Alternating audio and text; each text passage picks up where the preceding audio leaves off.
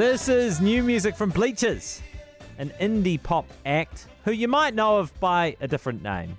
Yeah, that's because it's the stage name for Jack Antonoff, who is variously known for his role in the band Fun, as well as being a collaborator with Lorde, Taylor Swift, and a laundry list of other stars as a writer and producer. He's got a new album that's almost out called Take the Sadness Out of Saturday Night. I spoke to Jack and asked him what it's actually been like to perform live music once again. I've done a few things, but they haven't been like full proper shows. So I don't know what's going to happen then. I think my head's going to explode when I actually get to be back on stage. But it's wild. I mean, live music is a non-cynical place. Nobody goes to a show cynically. No one gets in their car, waits online, buys a ticket. So you've just removed anyone casual, and you're really playing to people who are your audience and get it and love live music. So it was already it's already like church. So the idea that somehow is going to be even more intense is beyond anything I can imagine. But there was obviously a, time period I didn't know if I'd get to perform new music for a very long time. So yeah, wild. So how different has it been to performing pre-pandemic? When something is of threat of being taken away, it just changes everything. It's a big part of the story of this album. I'm always having the band in the studio saying, play like your head's on fire, play like you're never going to play again. And that's all well and good. But when you really don't know if you're going to play again, it's an entirely different experience. You can't know it until you're there. Did you actually feel that way during the pandemic, that it might be so serious that you wouldn't play again? I think definitely for a while, and we didn't know. And that was also the thing with it, is when you grow up being a musician, it's always, who knows about radio, who knows about press, who knows about this, who knows about that. The only thing that you can really invest in is live music. If you go out and you play your ass off, you can find your audience, and when you find your audience, you can play to them and you can take care of them and they'll take care of you. So it was always this thing as an artist that was just there waiting for you when you wanted it. And when that came off the table, when that became a vulnerable thing that isn't necessarily always there, it was deeply emotional. But it became the sound of the album. So it's kind of what had to happen, at least for this. Do you think you learned stuff about yourself during the pandemic? Tons. I learned how much.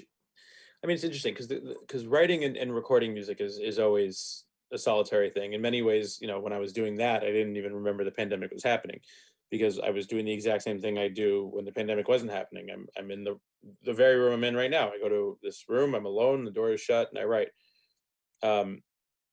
But it did really, I always knew how much live music meant to me, and not just live music, but gathering. And, it kind of felt like, oh, look, well, the future's here. We can order anything, we can watch anything, we can stream anything, and man, we're all bored out of our minds.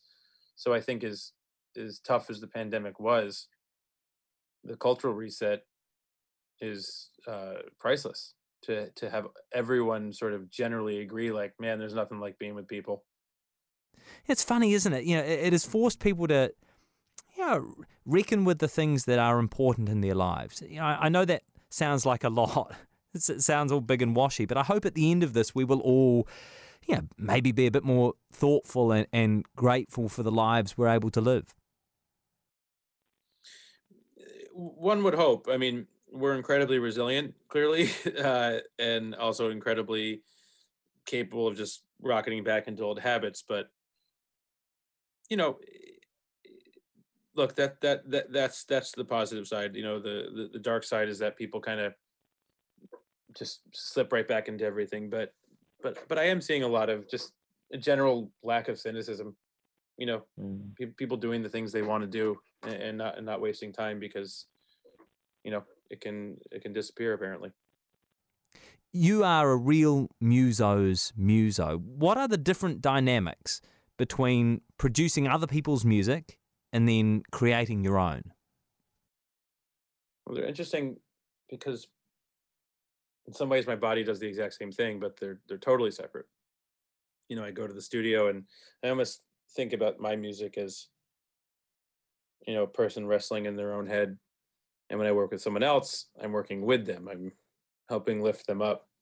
So in a way, I do what I do with other people, I do for myself. It's just all happening kind of internally. Um, but you're telling your story. It's a very different thing.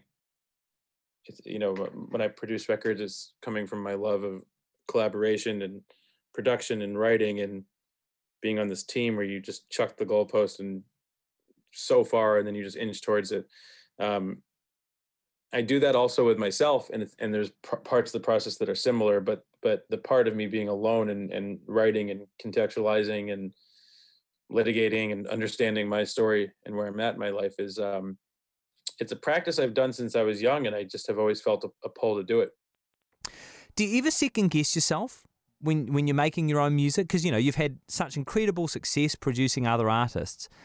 I imagine it's a different thing when you're sitting there by yourself, drawing on all of your own creative impulses.